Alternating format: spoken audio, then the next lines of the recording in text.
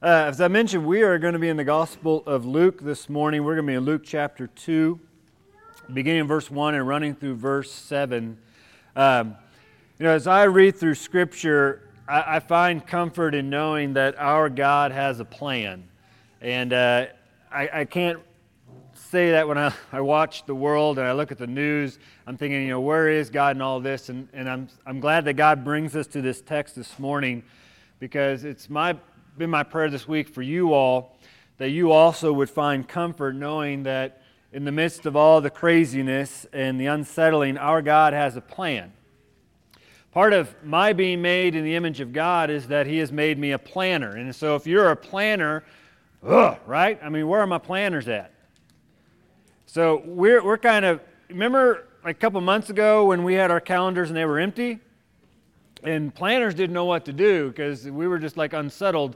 But now I've seen some of y'all's posts and I've seen your calendars, and maybe we should go back to that time where we didn't have anything on the calendar. I find comfort in knowing that God commissioned Joseph to be the earthly father of his son Jesus, and Joseph was a planner. We read last week in Matthew, Joseph considered what to do with Mary when he found out that she was pregnant. He was trying to develop a plan. My confession, though, and maybe if you're a planner, you can relate to this as well, is that sometimes I can get stuck in my plan. So I can learn a lot, and we can learn a lot from Joseph about submitting to God's plan and allowing God to change our plans. I know Joseph didn't plan on going through with the marriage with Mary once he found out that she was pregnant. We can know that Joseph did not have plans to be the father of the Son of God. We can know that Joseph planned on showing Mary as much compassion as possible in breaking off the engagement. We can assume, after God changed Joseph's plans, that Joseph began planning for the arrival of the Son of God, Jesus Christ, and he probably wasn't planning to make an 80-mile hike from Nazareth to Bethlehem with a bride-to-be who is ready to give birth to a son. And this is the problem I wrestle with when I plan. I wrestle with submitting to God's plan and wrestle with submitting to God rearranging my plans, because I know what I want to do and I know what I want to see happen. But Joseph had to learn to rearrange his plans and allow God to rearrange his plans as he became the father of Jesus. He probably didn't plan on having his son born in a manger. He probably didn't plan for the first night that shepherds would come out from the hills to come and visit his child. He probably didn't plan for wise men to come from the east, come bearing gifts. He probably didn't plan within the first couple years to become a father of a refugee and become a refugee himself, as King Herod created the decree that all the children in Bethlehem should be put to death. He probably, Joseph, didn't plan when he went to Jerusalem to lose Jesus while he was there. I mean, I can imagine God's conversation with Joseph. Joseph, you had one job. Keep an eye on my kid. And Joseph didn't plan for Jesus to wander off. The thing is when our plans collide with God's plans, someone's plans have to give. And this morning, our focus is the divine hand of God. We're going to be in Luke chapter 2, beginning in verse 1. We may even want to subtitle this, When Plans Collide. But throughout this passage, what we're going to see is God's divine hand, His plans, the tools He uses, the people He uses, the timing He uses. And then we're also going to see the dangers that we have when we collide with God's divine hand and the dangers that can happen because of that. The divine hand of God is frequently referred to as the sovereignty of God. The Holman Bible Dictionary defines the sovereignty of God as the biblical teaching that God possesses all power and is the rule of all things. That includes our plans. God rules and works according to His eternal purpose, doesn't work according to ours, even through events that seem to contradict or oppose His rule, which I think we're kind of experiencing today in our world. Scripture emphasizes God's rule in three areas: creation, human history, and redemption. Scripture testifies clearly to God's rule over His creation. The Bible affirms also that God rules human history according to His purpose, from ordinary events in the lives of individuals to the rise, affairs, and fall of nations. The Younger Bible Dictionary defines it as a term by which expresses the supreme rulership of God. God is absolute. He is under no external restraint whatsoever. He is the supreme dispenser of all events, and all forms of existence are within the scope of His dominion. Now, I frustrate Jamie sometimes because I'm a planner on steroids. I like to plan, I like to have a sub-plan, I like to have a backup plan, and when my plans don't work, I replan. And that's the way I work, and it frustrates me because I will ask her questions, and she's like, I don't have a plan. And Charlie, you can relate, right? Yeah, and so I don't understand that, but God has brought us together because I'm made in the image of God as a planner, but God has brought us together so I can learn that plans don't always have to go the way I want them to go. My plans simply need to align to God's plans. And so we're going to be learning about the sovereignty of God today. And throughout this week, God has been planning for us to have an encounter with Him in His sovereign rule. And this is to bring us comfort.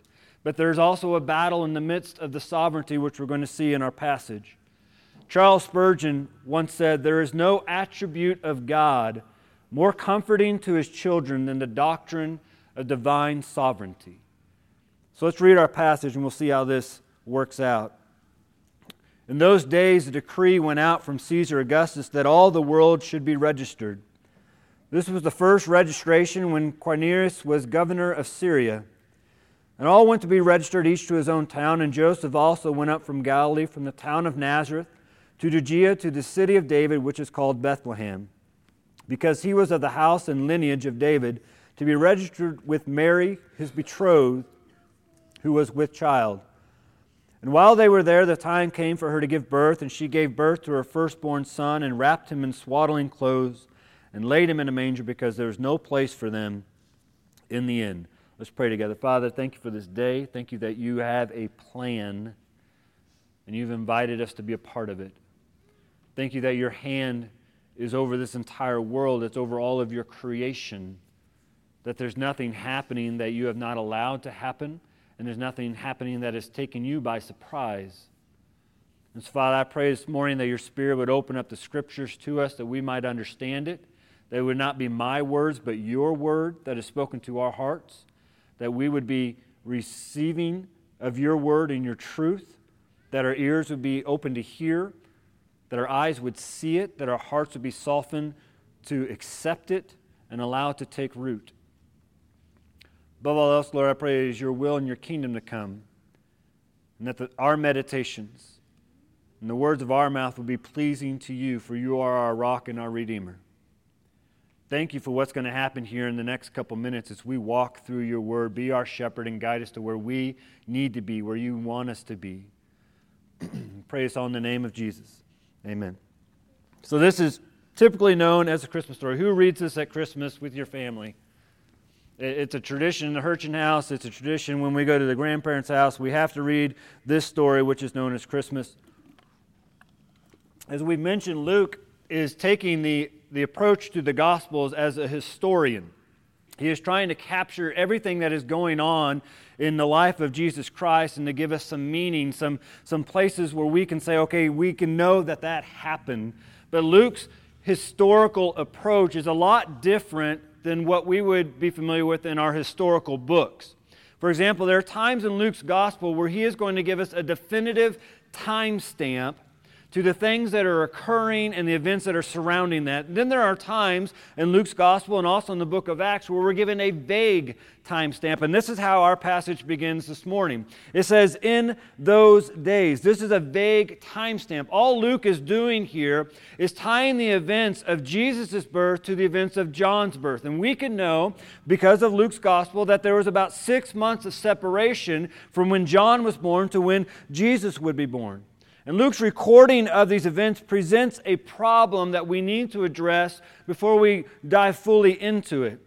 His vague timestamp tells us that Caesar Augustus issued a decree for a census that all should be registered. And it was also when Quirinius was governor of Syria. And the reason we need to deal with this, because we know from the Gospel of Matthew, which is what we're doing through this series, is bringing all the Gospels together so we can get this beautiful picture that God has given us. We know from the Gospel of Matthew that Herod is the king over Judea at this time.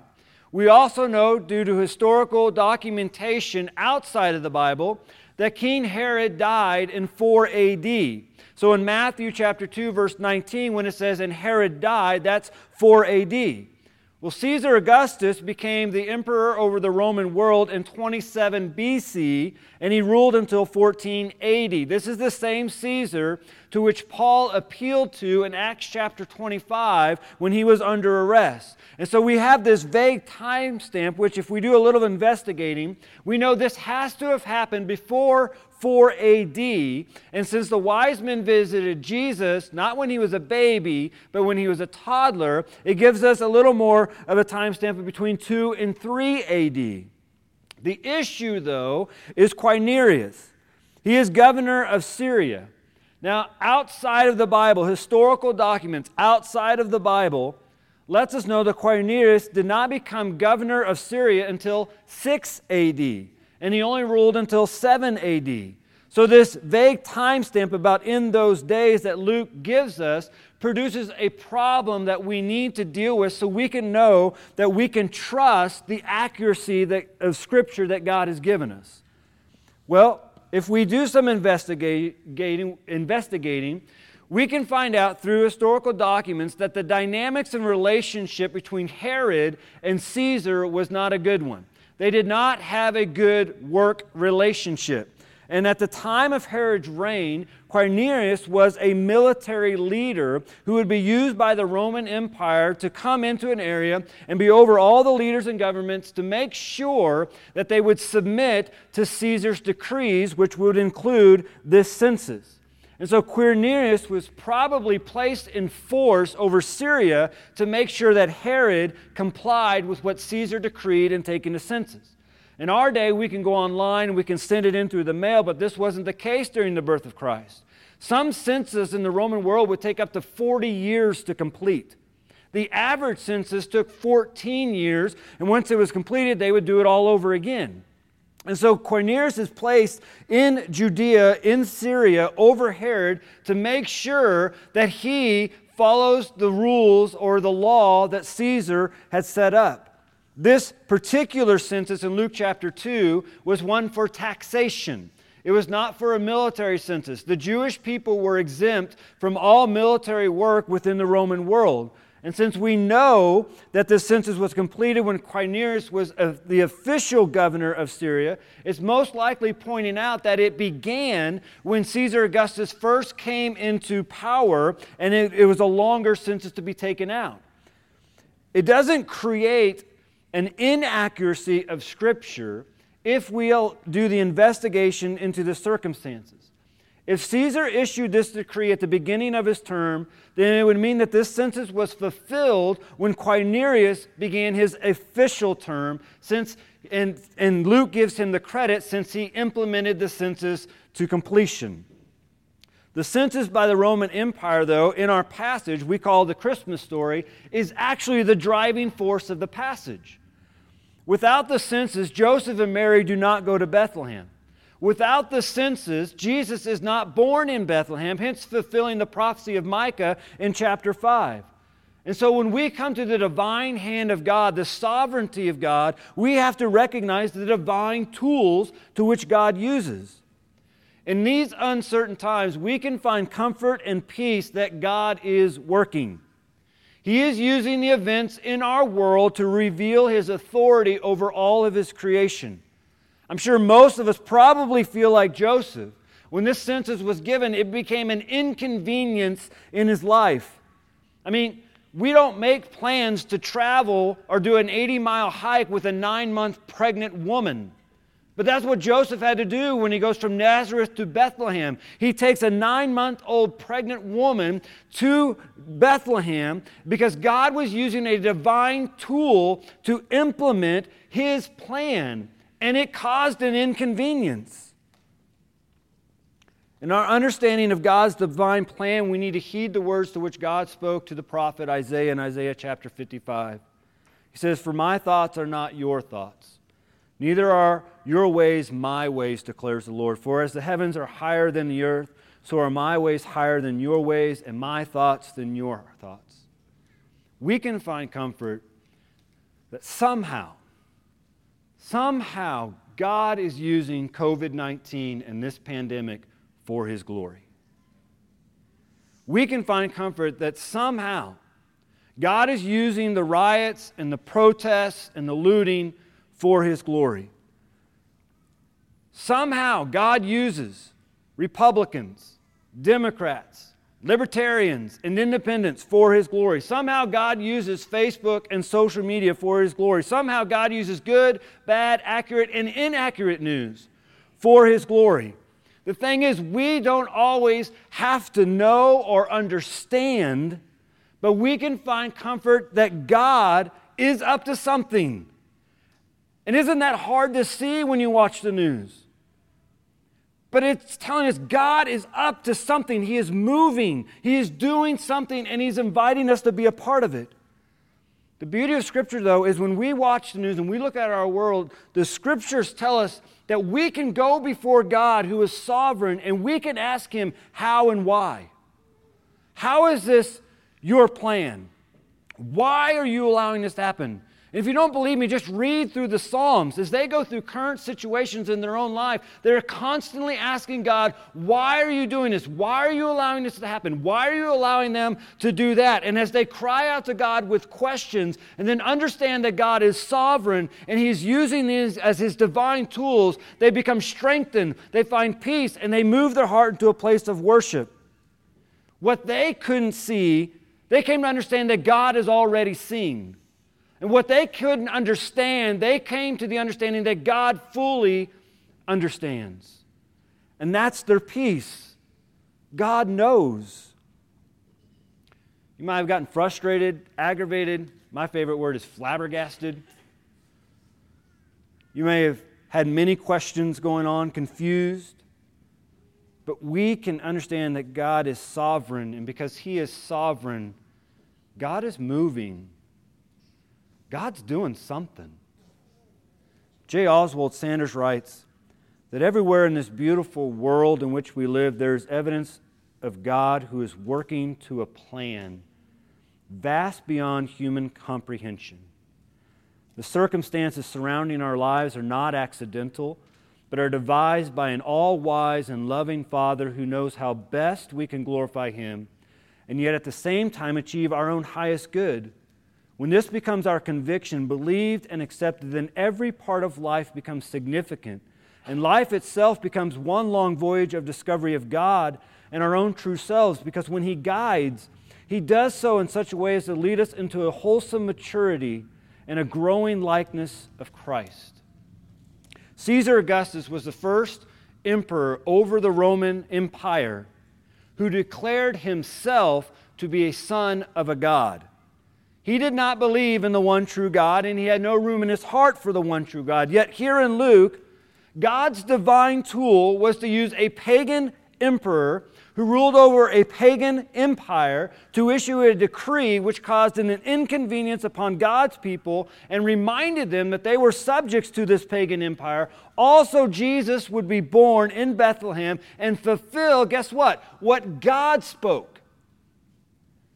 What God said was going to happen. And God used all these parts to fulfill His plan. Everyone knew of Caesar's power and authority in the Roman Empire, and everyone was subject to it. But here in Luke, what Luke points out is the power and authority of Caesar was orchestrated by the true power and authority of God.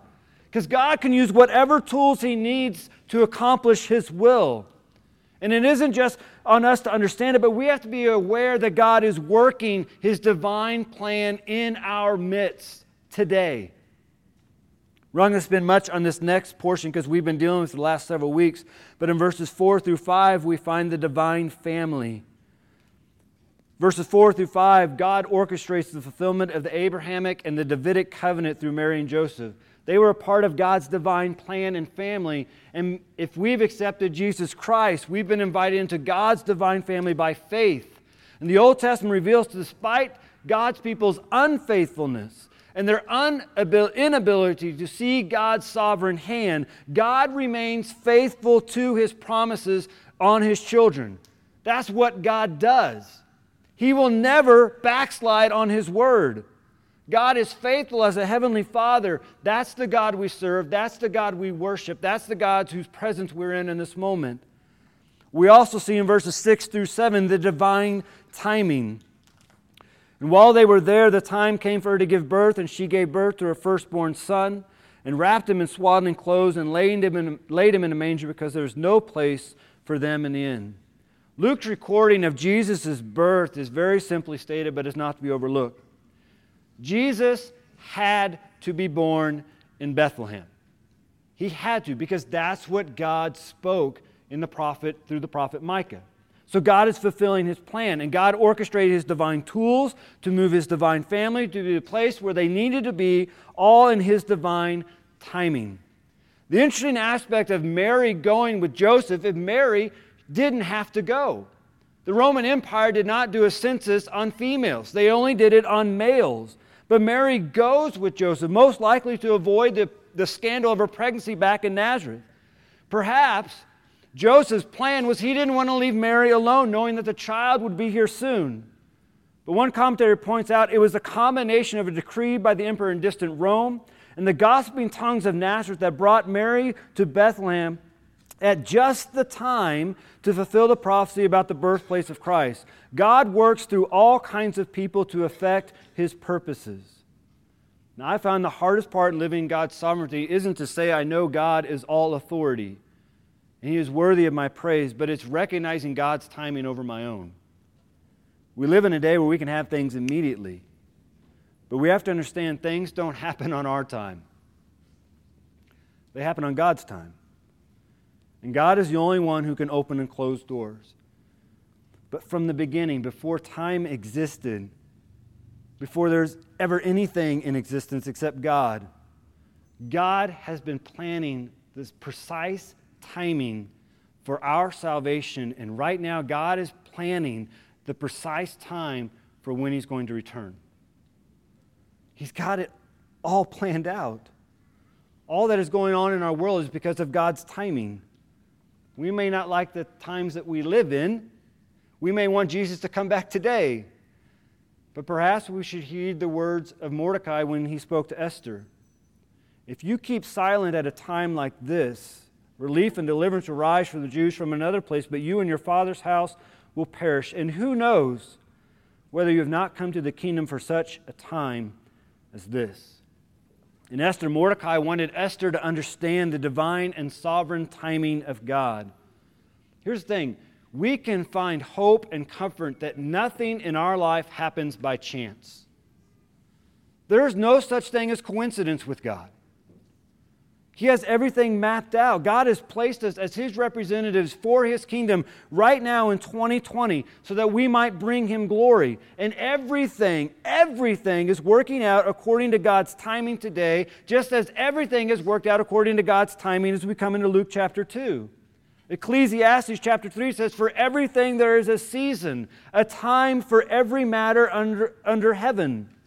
So we may listen to the news and shake our head. We may hear things going on and see things going on in the world, and we may be dumbfounded. We may wonder, where is God in all of this? But our understanding that God is sovereign and that He has a time reminds us that God is at work and His clock is still ticking. When I grew up, I would go spend at least 1 week every summer at my granny and granddad's farm. And I enjoy it because I go fishing with Granddad. I get to ride. They had a horse when I was younger. And I just felt cool because I got to go run through the woods and play. But I had 2 requests when I would go spend the night or the week with Granny and Granddad. The first request was that I wanted a nightlight in whatever room I was going to sleep in. And I always asked for that, except for the one summer my granny put me in her doll room. And I could see all the beady eyes staring at me while I slept, and I don't need a nightlight anymore. The second request I had was for my granny to do something with her clocks. So my granny had 3 or 4 clocks that donged, some every 15 minutes and all of them at least on the hour. The thing is, my granny set all of her clocks like a minute off. And so throughout the night, dong, dong, and then when that one would finish, the next one would start. And so it'd be like this constant donging throughout the night, and I couldn't sleep. So I would ask her, before we go to bed, can you like unplug them, do something with them so I don't hear them, because I can't sleep through all the dinging and donging. And she said that, because I asked her, well, why do you do that? She said she wanted to make sure they were all still working, so she had to set them all to different times. I don't know why, but some reason when we were at the farm a couple weeks ago, Jamie, my wife, decided to bring home one of those clocks. We have yet to start it. It's like a really old clock. It's really cool because it's like, it doesn't have batteries. You wind it, and then it will go for a while, and then you got to rewind it. But I can guarantee you this.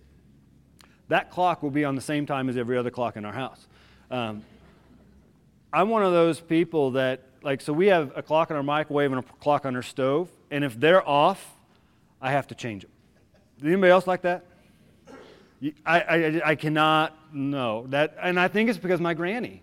I think she did something to me as a child where her clocks cannot be off. They have to be the same. Matter of fact, when I was looking at that clock back there and I looked at my watch, they're not the same. And so I'm going to have to change that before I leave today. But see, our clock and our timing gets off.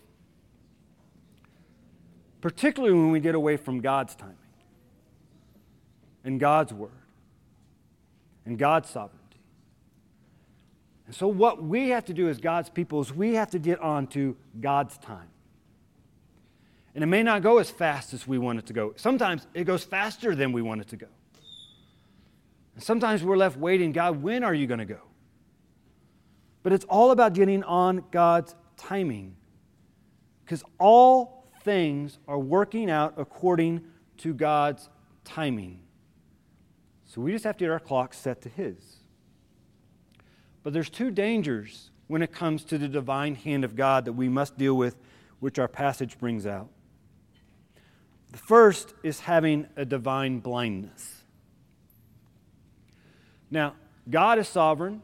God is divine. He is over all things. But I don't want you to hear that means God is forcing you to do stuff. And God is forcing people to do things. Scripture reveals that there is a battle going on because every human being who's created in the image of God also has free will. So we can choose to be on God's plan, or we can choose to start making up our own plan and hope God plays along with it. We all have free will. And because we have free will, and because we think we are actually the authority and control of our life, it can lead to a divine blindness to the things to which God is doing. Because we want God to play by our rules. But the recording of the birth of Christ, Luke points out that Joseph and Mary were bringing the Son of God into a life of poverty, obscurity, and even rejection. Verse 7 says there was no place for them in the inn. Now, this wasn't a Holiday Inn. This wasn't something you booked. This is referring to a guest room or a guest house. J. Edwards says that in these homes, in this day, the homes were divided into 3 parts. There was a large central room, and then there was a room for stables, and then there was a guest room.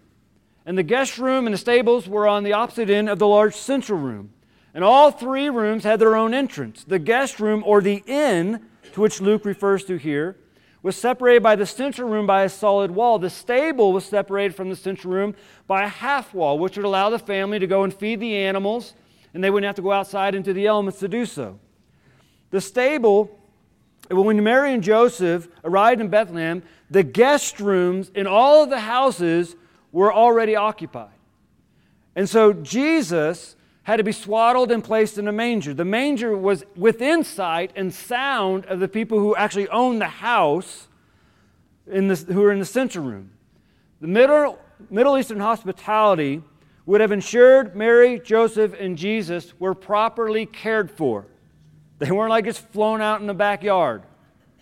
They were close to other people. But the reality, Scripture also points out in John chapter 1, verse 11, He came to His own, and His own did not receive Him. The Son of God came to the world to which there was no place for him. The world needed saving, but it was blind to God's divine tools, His divine family, and His divine timing. And just try to put yourself in this passage. Can you imagine knowing that you were in Bethlehem the same night that the Son of God was born and you missed it? Not even knowing that was taking place. But we can go even further. Luke says Caesar Augustus issued the decree. He declared himself to be the son of a god, lowercase g. He was an authority when the birth of Jesus Christ took place, but he was also an authority when the birth of Christianity took place. But nowhere in history, in the Bible or outside the Bible, do we ever find Caesar Augustus seeking after Jesus. He would have been aware of Jesus and his followers in Judea. He would have been aware of Jesus' followers after Jesus' death, but nowhere does he seek after Jesus. As God was working out His divine plan, there was a divine blindness going on. And we don't want a divine blindness because it will cause us to miss the things of God. Caesar had every opportunity to know the one true God, but he was blinded to the things of God by his own selfish ambition and sinful nature. The final danger we see that we all experience when the divine authority of God comes upon us is the divine collision. The story of Christmas is a story of a God's world colliding with God's living Word. It's a story of two kingdoms colliding. Everyone in Roman world knew and heard of Caesar's decree and followed, but no one was prepared for God's Word to manifest. And this is the story that we can live out in our own life as well. As we've all woken up this morning, as we've woken up all this week, God is preparing our hearts for a divine collision with Him. Not just here on Sunday, every single day. God is preparing to have an interaction with us as His creation. And the collision is based on the question, who or what is going to have authority over our life? The underlying question that is, are we going to make room for God's authority in our life and heart? Preacher Jonathan Edwards once preached, in that He is God, He is worthy to be sovereign over all things. Sometimes men are the owners of more than they are worthy of. But God is not only the owner of the whole world, all is from and dependent on Him, but such is His perfection, the excellency and dignity of His nature, that He is worthy of sovereignty over all. No man ought to temper in the temper of his mind to be opposite to God's exercising the sovereignty of the universe, as if He were not worthy of it. For to be the absolute sovereign of the universe is not a glory or dignity too great for Him. It is therefore fit that everything should be in His hands to be disposed of according to His pleasure. His will and pleasure are of infinitely greater importance than the will of creatures. In that He is God, He will be sovereign, and He will act as such. He sits on the throne of His sovereignty, and His kingdom rules over all. He will be exalted in His sovereign power and dominion. His counsel shall stand, and He will do all His pleasure. There is no wisdom, nor understanding, nor counsel against the Lord. Whatsoever God does, it shall be forever. Nothing shall be put to it, nor anything taken from it. Great men and rich men and wise men cannot hinder God from doing His pleasure. God's divine hand, His sovereignty should bring us comfort, but at the same time it should make us uneasy because it's calling us to submit and surrender to His authority. It's a call to lay down our ambitions and our dreams and our hopes, our fears, our desires, and just submit them to God. It makes us uneasy because we actually buy the lie that we're in control. But the truth is we are being controlled by the divine hand of God. And so our prayers every single day should, Lord, give me a willing spirit to submit to Your authority. And so is there something in our life which we're not submitting to God? Do we have a relationship we're not submitting to God? Our finances, are we submitting that to God? Our time, our family, our careers, are we submitting them to God and His authority over them? This is the divine collision which God has been preparing us for. But maybe here this morning in the divine collision, that God has been preparing you for right now is the day of your salvation. See, God knows every aspect of your life. He has every detail of your life in His book. He knows what you're going to do when it's according to His will and what you're going to do outside of His will. And He loves us despite ourselves at times. This is why the gospel is good news. The gospel is the sovereign God created you for a relationship with Him. The problem is we have sin in our life. We do things that God doesn't want us to do. We live outside of His will and outside of His authority. And that sin is going to separate you from God for eternity unless it's dealt with. But it can't be dealt with by you. You can't fix your sin problem. You can't do enough good things. You can't go to church enough. If you could, then, man, we wouldn't need Jesus. But Jesus came to live a perfect life. He died on the cross. They placed Him in a tomb. He rose 3 days later. And the Bible says, when I believe God loves me that much, when I believe God planned my salvation with such detail, and I confess with my mouth, I will be saved. I don't have to know every detail of God's plan. I just have to know God is for me, not against me. And you may be here this morning and you need to accept Jesus Christ as your Lord and Savior. Because right now you're already living outside of God's plan if you haven't. Maybe you're here this morning and you're realizing, you know what, I have not submitted this to God. I've not placed this under God's authority. And I want to do that today. Bridget and Nick are going to come and lead us in a time of invitation. The song's about inviting the Holy Spirit in and to welcome the Spirit in. And part about welcoming the Spirit in is to being where God wants us to be, to not quench the Spirit. Maybe you need to come and kneel before the Father and just repent and submit something to Him. A relationship, your finances, your future goals. Maybe you're here today and you need to submit to God and accept Jesus Christ, your Lord and Savior. I'm going to pray. We're going to stand. We're going to sing. And if that's you, I'm going to just invite you to come down and say, Pastor Mike, I want to be saved. And we'll celebrate with the angels. Father, thank you for this day. Thank you for loving us and taking care of us. Lord, thank you that you have a plan, even if we don't always understand it. We don't always see how it's playing out. Lord, you tell us to respect those individuals which you have placed in authority. And so we will. But we know, Lord, that you are the utmost authority over all things. You set the rules. You set the laws. And so, Lord, help us as your people to submit to your will and your law.